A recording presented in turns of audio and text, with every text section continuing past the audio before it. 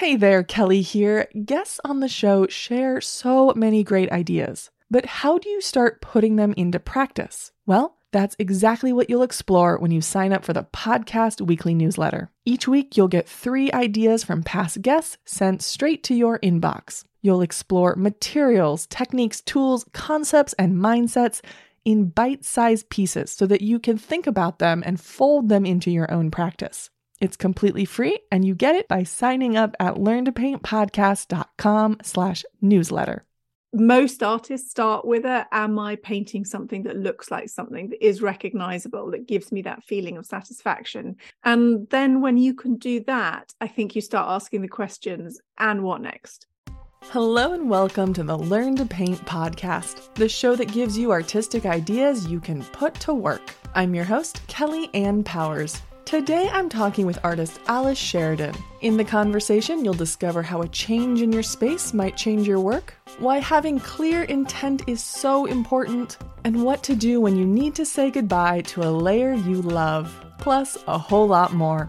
In this episode's extended cut bonus, you'll learn why drawing might be the key to figuring out what a painting is about, and some great ideas for how to hold time for your art practice. You can take a listen by joining the Podcast Art Club over on Patreon at any tier. For show notes and to sign up for the newsletter list, head to learntopaintpodcast.com/podcast/episode 70. All right, here we go.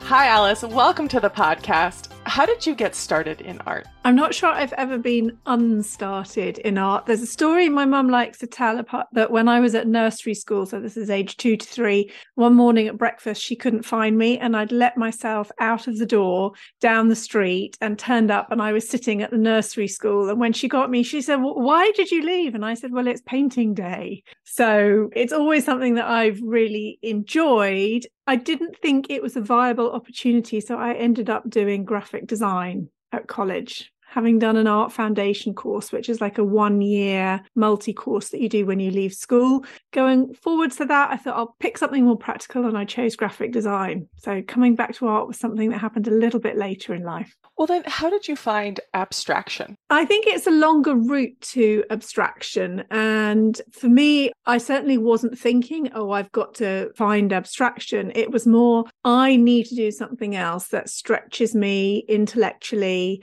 And also, it's a funny balance, isn't it? Stretches me intellectually and also gives me something to take my mind off into another direction, and also stops me thinking, something that I can just get lost in and practice. So I had small children at the time and I started doing life drawing classes again and did that for a long while and just loved the process of it. And it's just been a gradual journey from that to wanting to commit more to doing art courses, giving over more of my time. And then at some point, just over 10 years ago now, really sort of feeling, okay, so I've either got to go back and get a proper job.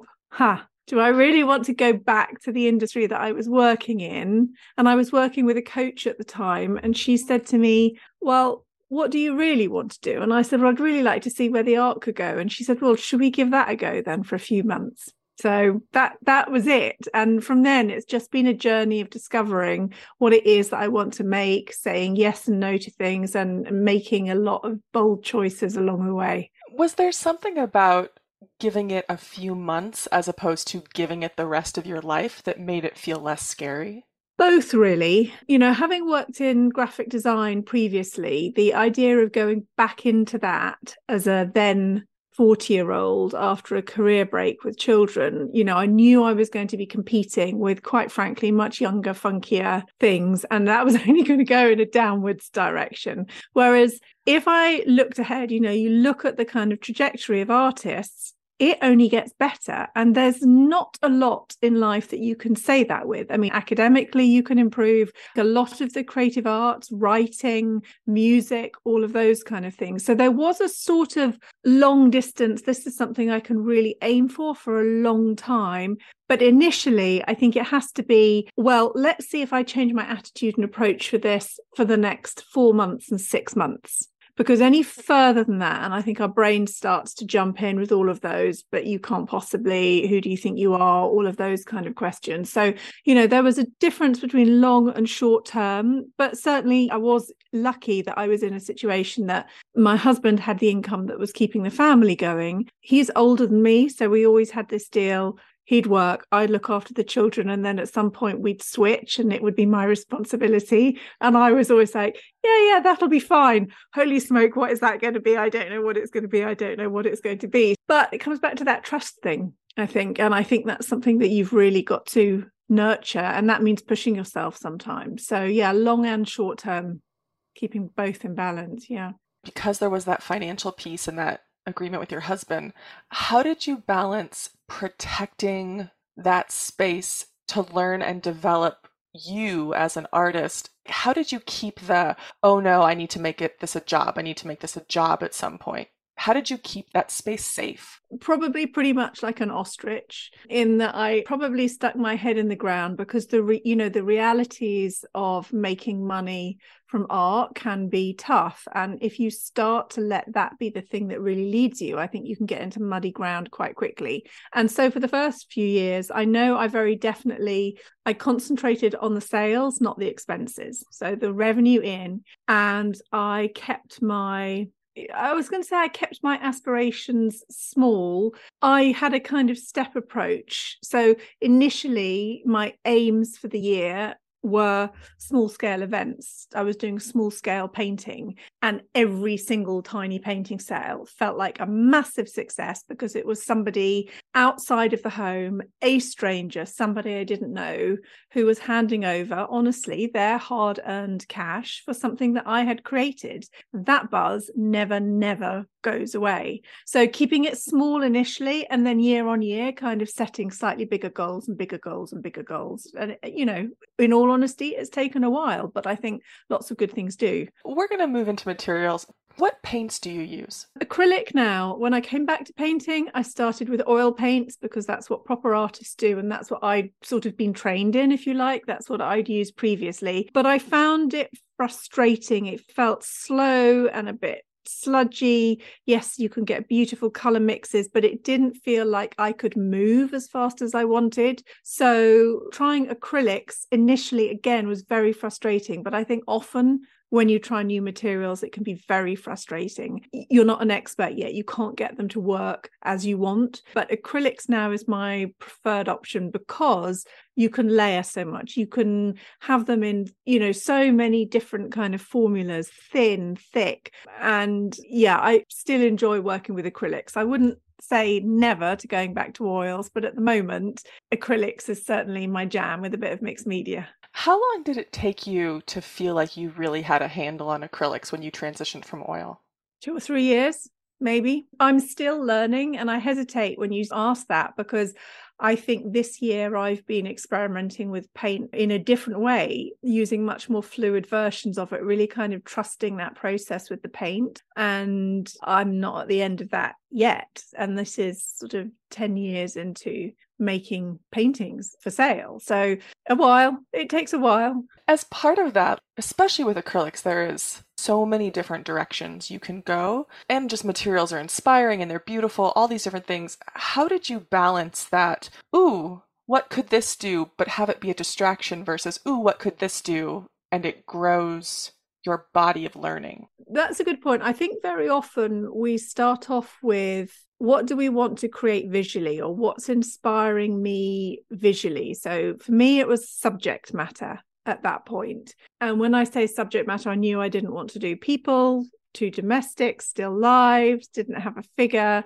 So it was landscape and the world kind of around me, both living in a city and also how I felt when I was outside in kind of what open spaces. So I think initially the materials is very often a secondary part from what you want to paint, because you're still struggling with can I represent things in the way that I want to? Most artists start with am I painting something that looks like something that is recognizable, that gives me that feeling of satisfaction? And then when you can do that, I think you start asking the questions, and what next?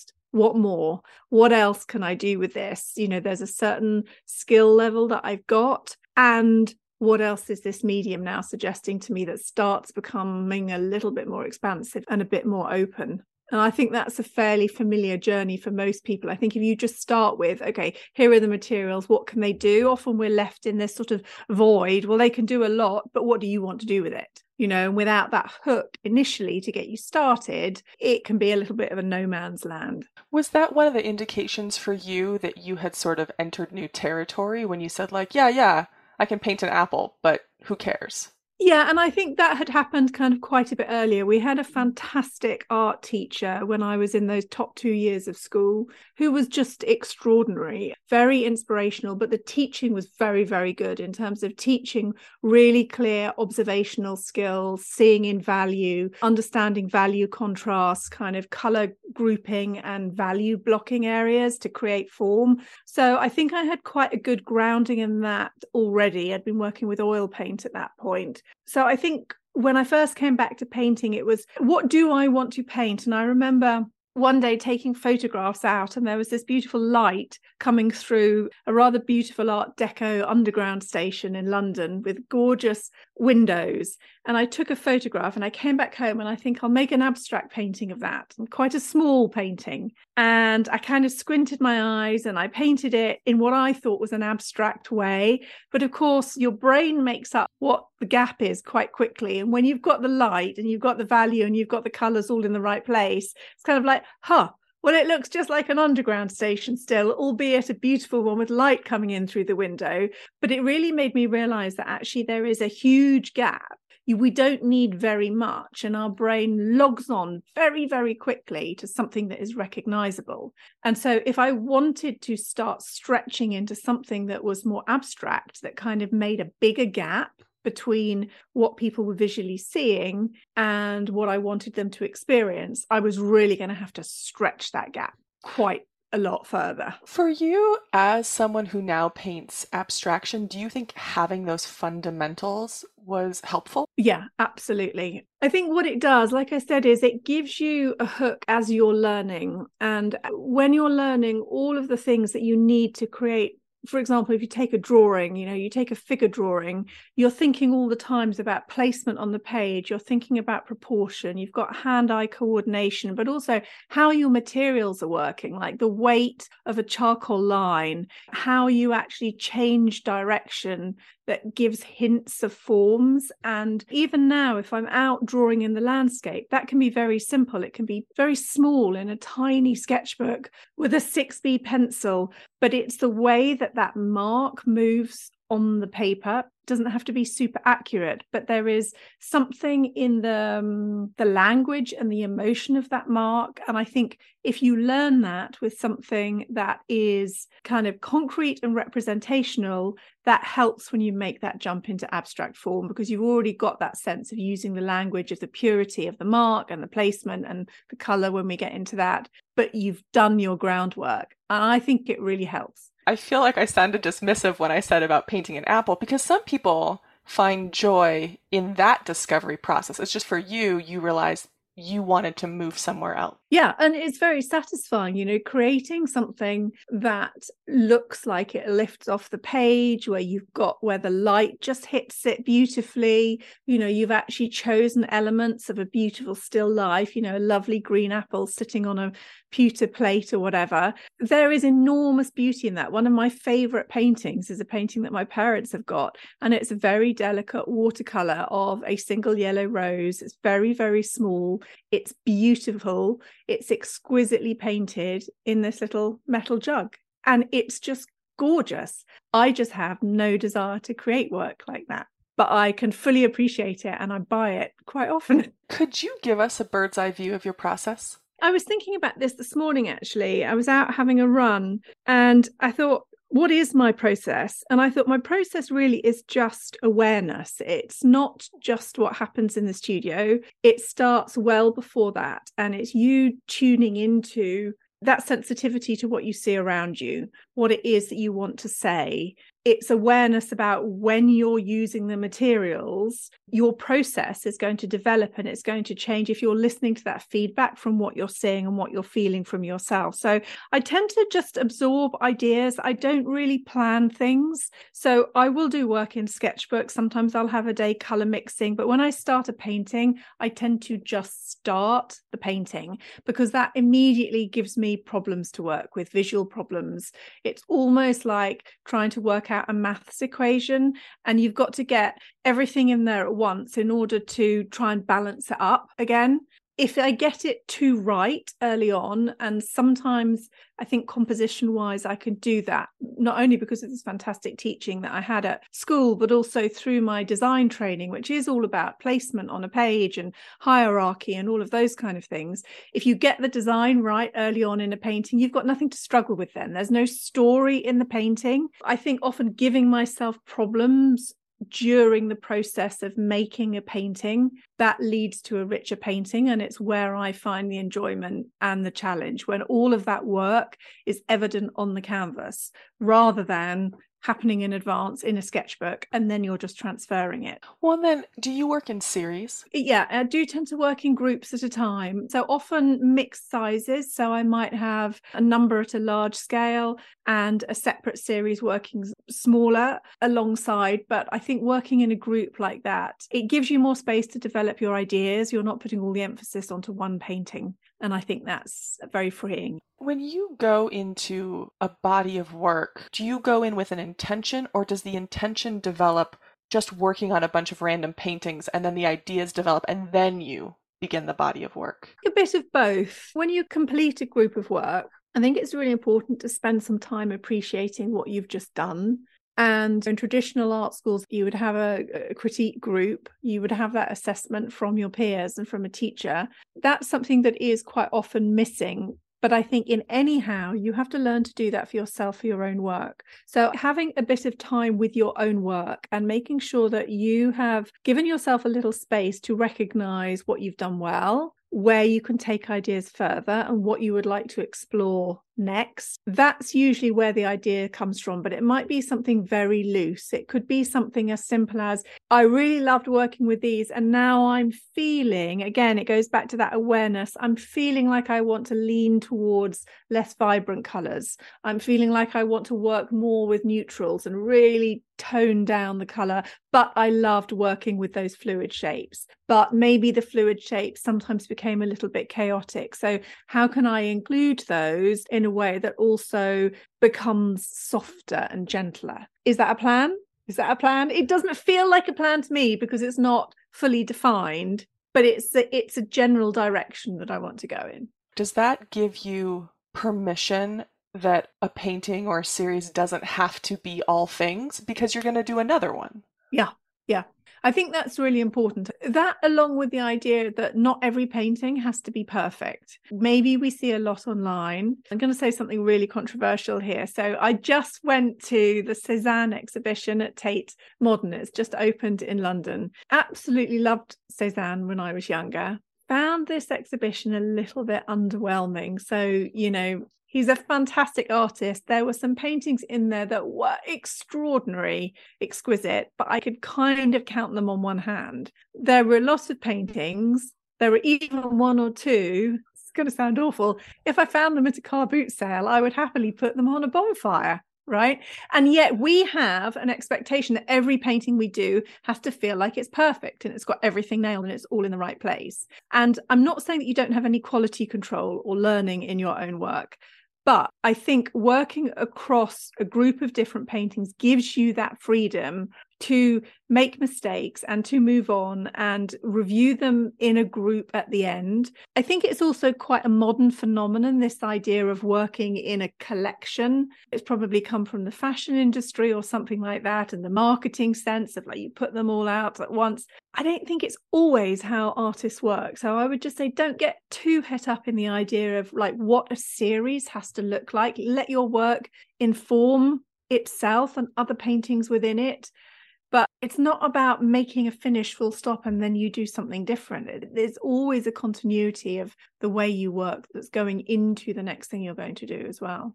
When you're working through a painting, and let's sort for the audience listening, like when we talk about a single painting, we're sort of talking about that painting within the body of work. What are your goals, sort of those first marks, and how do those goals change as you work toward a finish? At the moment, early, it's just sort of getting started fairly quickly. I'm hesitating because I'm feeling that might change in the next set of work I make.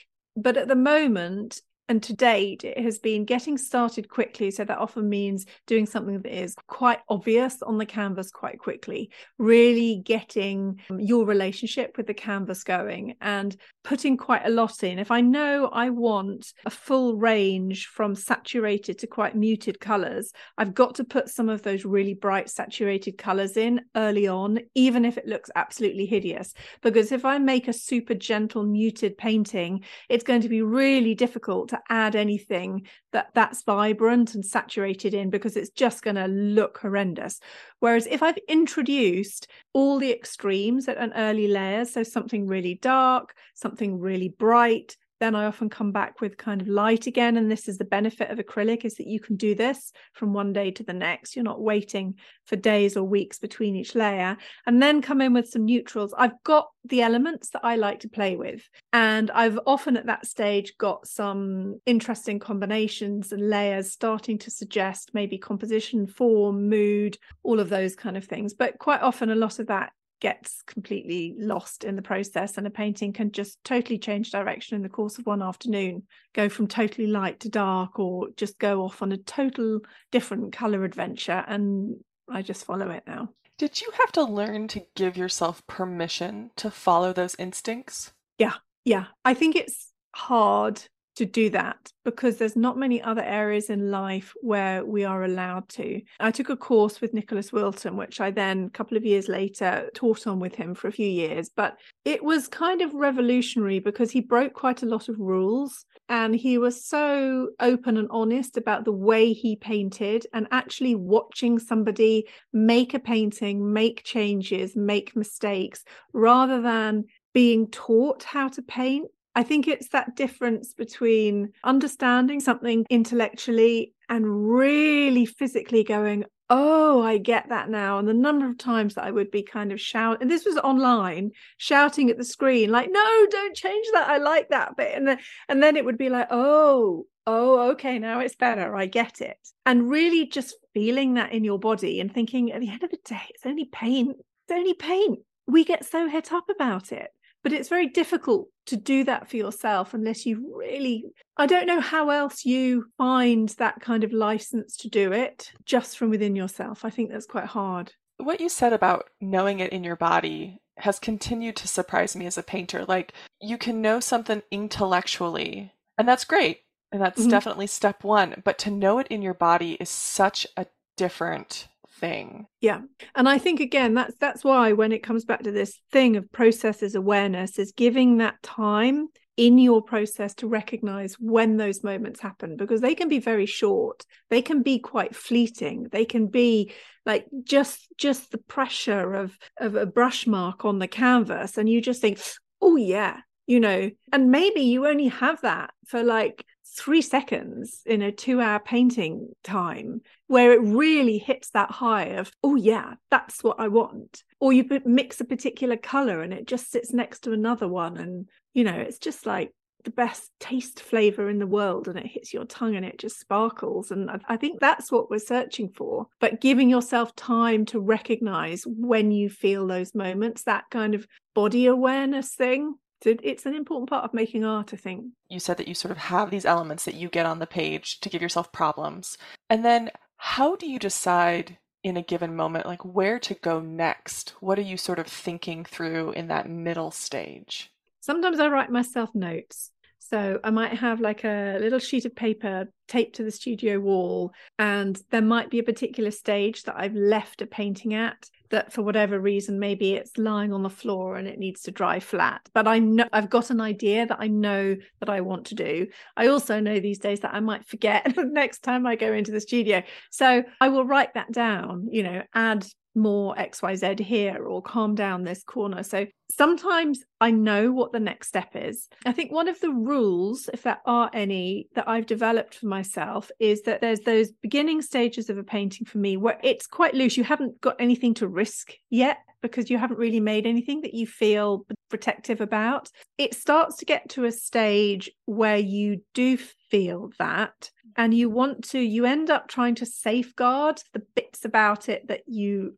like. And while I think it's important to recognize that you can't always safeguard those bits, I do think at this stage, otherwise you just end up going round and round in circles. It's important to go into a painting with a clear idea of what your intention for this part is. So am I adding precision? Do I need to wake it up and bring more looseness? Am I calming some colors down? Am I adding a little bit more depth? What is my particular intention for this? And if you don't know, if you can't answer that, you're only going to go into the painting and probably make more muddle. You're just going to make more mess for yourself. I think sometimes in the middle, paintings can sit in that stage for quite a while. And that's, again, where working with a series really helps, because there's usually one that you've got a really clear idea that you know what you want to do next. That's just going to get it that step closer towards what's ultimately going to feel like it's complete, like you've done your work on it. How do shapes come into your work? Do you start big and go small, or is that not even a consideration? I don't think I work very well with shape. I think I work well with line, which is a struggle when it comes to painting, because painting is shapes. But as soon as I start thinking of shapes that maybe, have an edge or an outline, I can start to feel quite restrained. So I tend to like to layer and let shapes develop.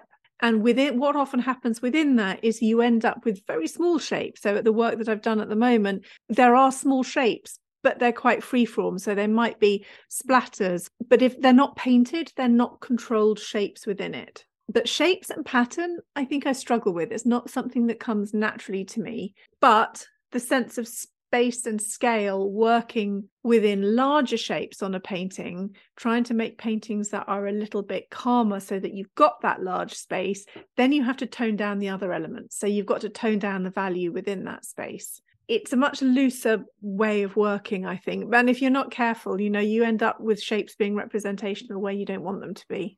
Perpetual struggle. Also, what I love about this is that often when you're a beginner, you look at an artist and a body of work like your work and think that that artist is fully formed. And what I love about hearing you talk is that you are still in process.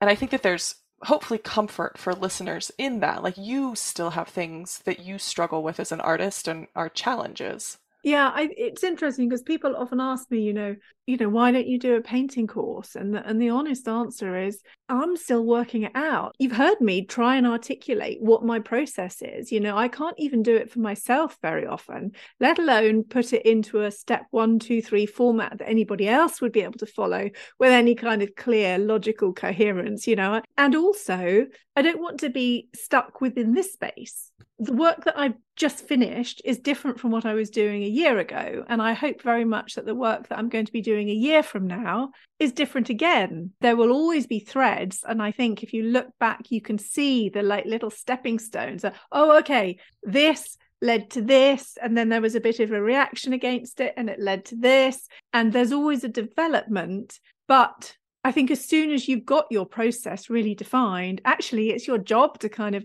stir it up a bit. Otherwise, you're just going into production mode, and that is not where I want to be. Do you feel an internal shift when you know you're headed toward the finish? Yeah, I think it slows down a lot. At the end of the day, whatever work you create, you have to put your name to, whether that is sending it off to a gallery or standing in front of it at an art fair, and feel not necessarily proud of what you've created, but sort of grounded in it, centered in it. So you need to give yourself enough time to feel, have I answered all the questions that have arisen in this painting? Is there anything that's standing out to me that I want to change, that niggles me, that bothers me? How does it sit a little bit in the timeline of my own work and within this group? Are there consistencies? And it is a little bit like, I don't know, like music or making a meal. You want flavors to go together, but not to all be the same. So I think towards the end, it very definitely slows down. Absolute telltale sign is when you've spent 3 hours working on a painting and visually you can see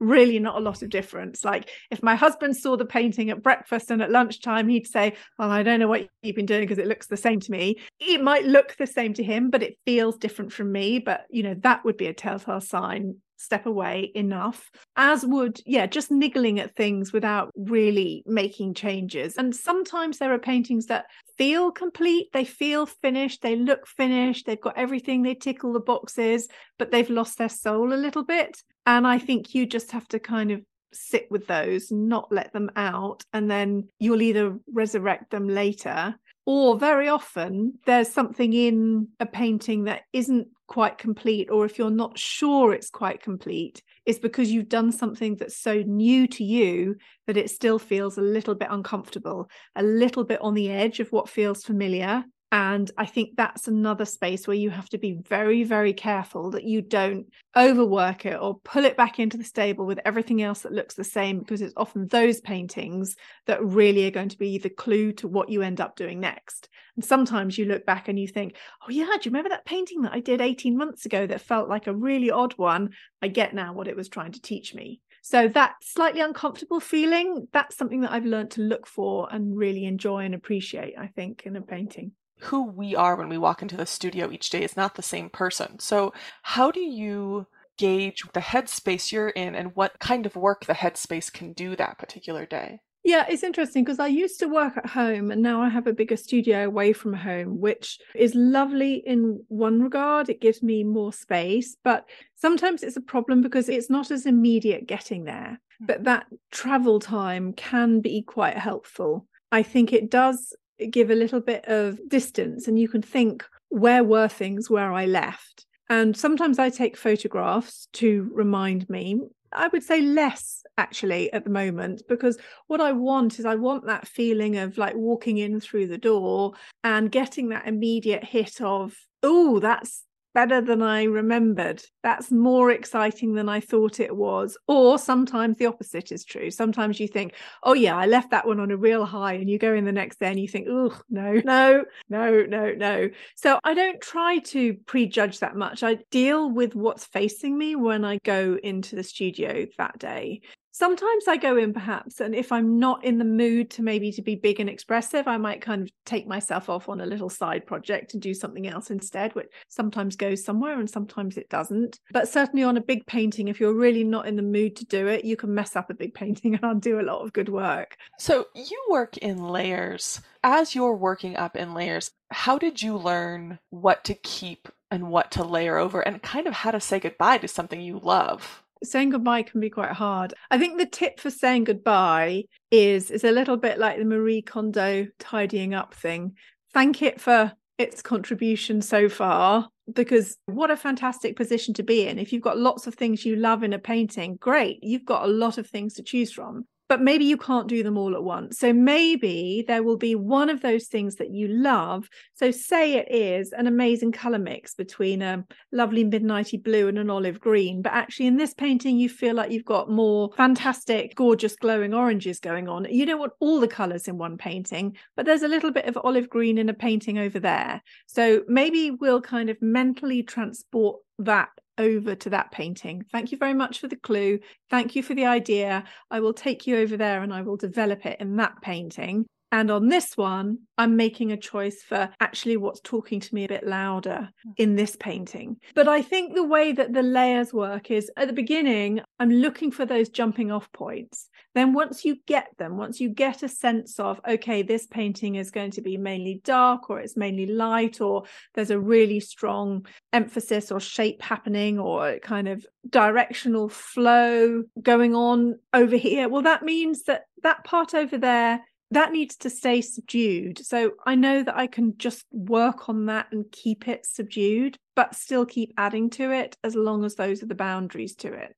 Again, that comes back to that clarity about the different elements of how a painting needs to work together. You need something that's strong. You need something that's almost going to be leading the painting. And then the other ideas are supportive, really. and work with your layers like that. You know, do you want this to be visually obvious or do you want this to be subtle? And the trust comes that you can build the subtlety when you start working with things that are a little bit more sort of homogeneous, really. So, you know, the subtlety comes in the layers where you've got blue on blue on blue. And when you get close, that's beautiful. It's so much better than just one hit of blue. Do you place any limitations? Like, do you do any like color limitations or shape limitations, any kind of that going into things? Or does it differ series to series? When I first started, I worked with a kind of much more traditional palette. And you can mix almost any colour as long as you've got a warm and a cool yellow and a warm and a cool red and a warm and a cool blue. But with acrylic, because of the drying, and certainly as you scale up as well, it's not like you lay out a palette like you would do with an oil palette. Sometimes that just kind of grab a colour, mix it and go with it gives me those unexpected contrasts that I'm looking for in a painting. Do you think this is something that I'm still finding my feet in? I did one series where I pre-mixed what I call my skeleton colours, and then I adjusted from them as I went. I'm not sure I entirely loved the process as much, though. But I do wonder now if probably it would be quite good to go back to a much more limited palette. But I know I've tried it. I've tried to do it in a sketchbook too. I've got a sketchbook that says very proudly on the front page, "This is my black and white only sketchbook." Do you know how long it lasted? It lasted about 3 pages. And then I wrote a little note that said, "I can't stick with this. I need some colour." So I don't think I'm very good with limitations. Actually, let me just rephrase that.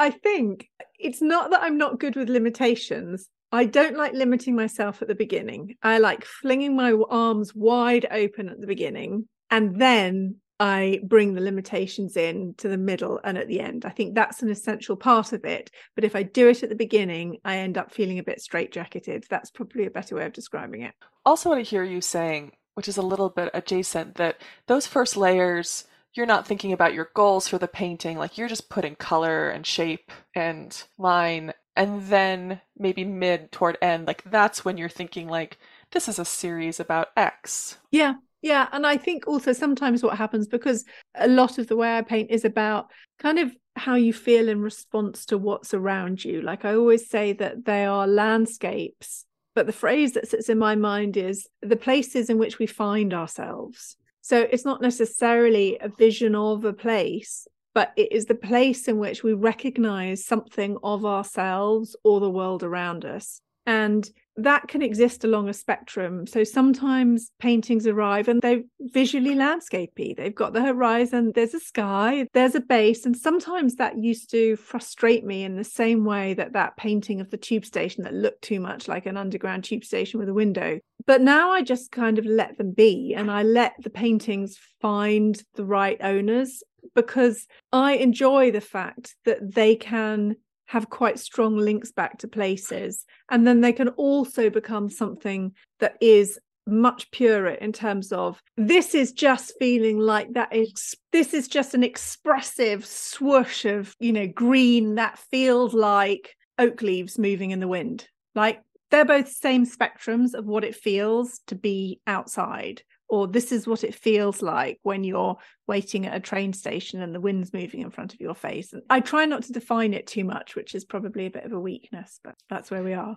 Well, then you've mentioned a couple of times that you work at a couple of different scales. Where does scale come into your process? What I really love about paintings and making art is that human connection, that you are making something that is tactile, that you hold in your hand. When you own a painting, you can stroke it, you can do whatever you want to it. And it's something that we have in our living spaces too. So I think when you make small paintings, and as we're recording this, I've just finished a group of small paintings, and the kind of intimate engagement on them is so different. It feels so different from those big, expansive paintings, almost as time consuming. It is crazy, but I quite like doing that. There's something really very meditative to them. That's what that series is called, Paperback Meditations. And I do love that immediacy, because the things like the drawn marks can become much more part of the composition, and they're much more visually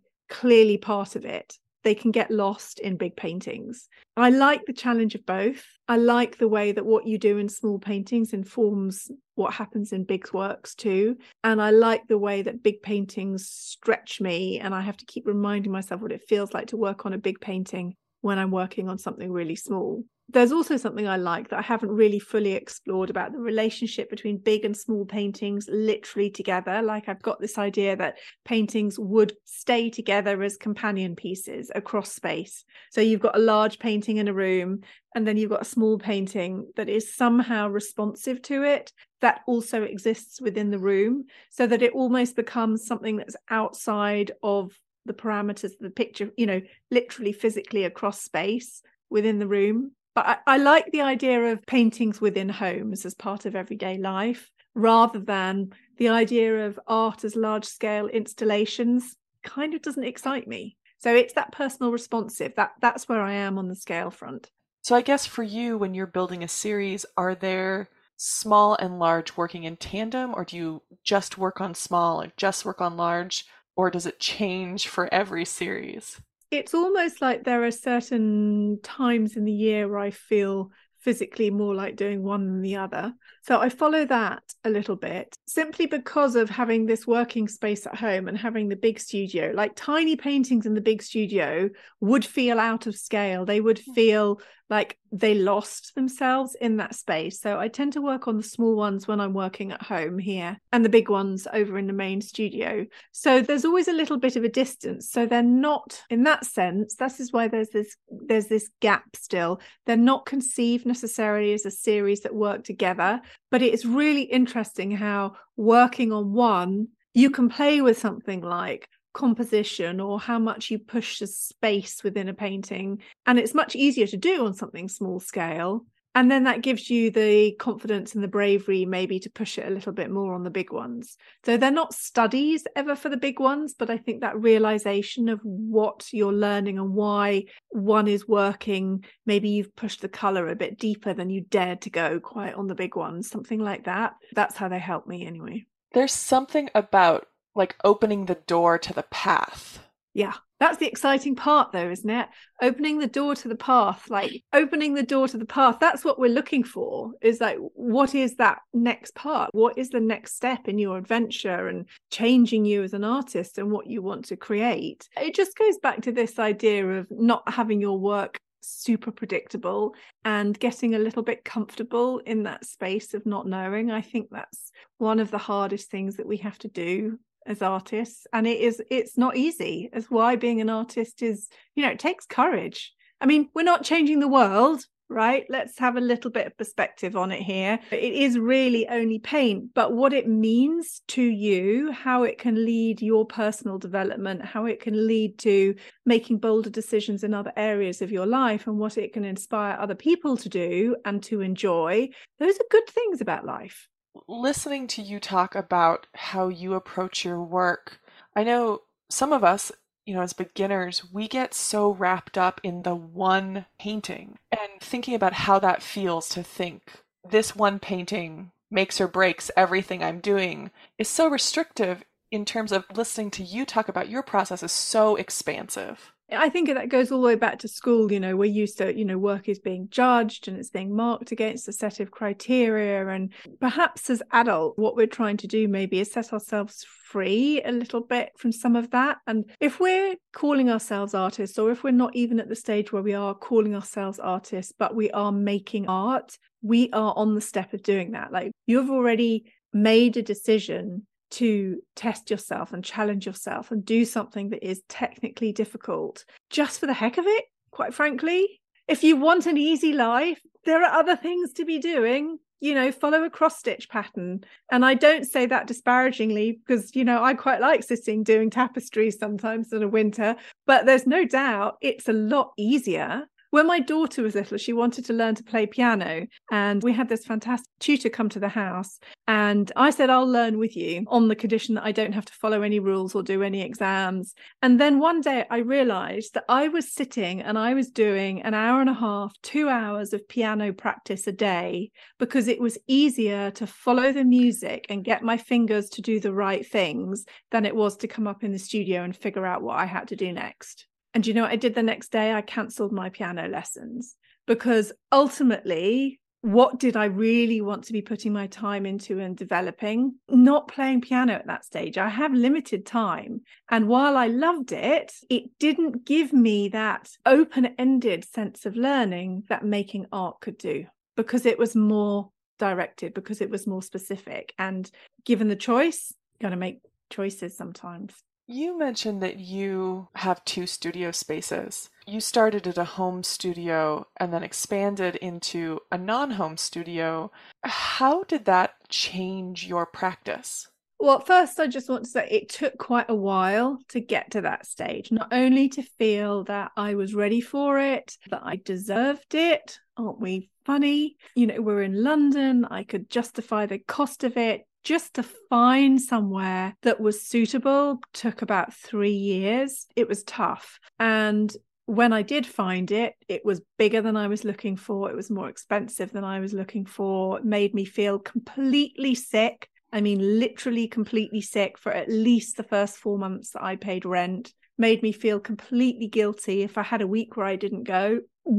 But it was another one of those things that was a step towards taking what we do seriously. And I think there are steps that come before that, like investing in framing, committing to showing your work at art fairs or galleries, contacting people and saying, this is the work I've made, will you look at it? All of those things that are almost like little steps or promises that you make to yourself. And committing to the studio was doing that for me. I just sort of got it kitted out before we went into lockdown. So it was amazing to have a space to go to, and everybody was at home. The whole family was at home. It became a little bit of an escape zone.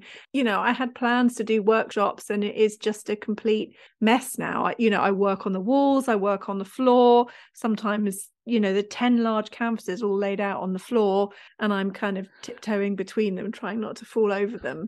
I couldn't have done that at home. I had space for one large painting at home. So it's totally changed the way I can work. Did that take time to learn how to work in the new space? Yeah, it was really scary. It was really scary. And all of those like middle to small size paintings just felt so insignificant in that space. So it's about 550 square foot. And then there's a bit divided off at the end for storage and packing and that kind of thing. So again, it's on that scale that is not like a room at home. So that relationship that I was talking about earlier between how we experience paintings in our home, that was missing all of a sudden. That was just gone. So I found that quite a challenge. I still do find that quite a challenge. And I think there was always this sense of, can I inhabit this space? And initially I had a 2-year contract. And I think it totally in my mind was, I'm going to have to leave. I can't justify this. I'm going to have to leave. And then when I renewed the contract again, I was like, okay, right, I'm here. How much do you deal with imposter syndrome? And imposter syndrome might not be the right word, but how did you learned to navigate the parts of you that sort of said like, you're not going to be able to do this, or who do you think you are, or this is selfish, like all those things that are in our heads often when we start? It's funny because in our own podcast, Is Making Art Selfish was the 2nd episode we ever did, because I think it's something that we do really struggle with.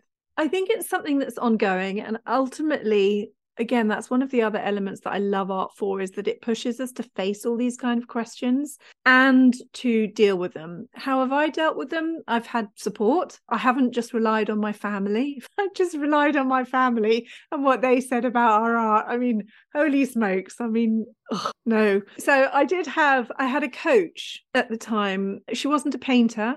She was an ex-accountant. But I really liked her attitude and approach to life. She was older than me. She was quite ballsy. She used to push you in quite a gentle way. And I think that it's a hand-in-hand journey all the way along. So if I come across somebody else who does that kind of mindset, emotional development work, and it feels interesting to me, I do it. And without a doubt, at every stage where I've done that, it's led me to something more. But it is ongoing work and it is ongoing progress. And it fits into this whole thing that we were talking about earlier about recognizing things in your body as well. You know, I'm hitting 50 next year. My body is not the same as it was 10 years ago. It's not reacting to things the same. It gets tired in a different way. Anybody who's listening to this is older is kind of shouting at me going, just you wait, just you wait. But this is the thing, is you're in the stage you're in now, and it's always shifting. All you can do is manage the stage you're in now and ask yourself,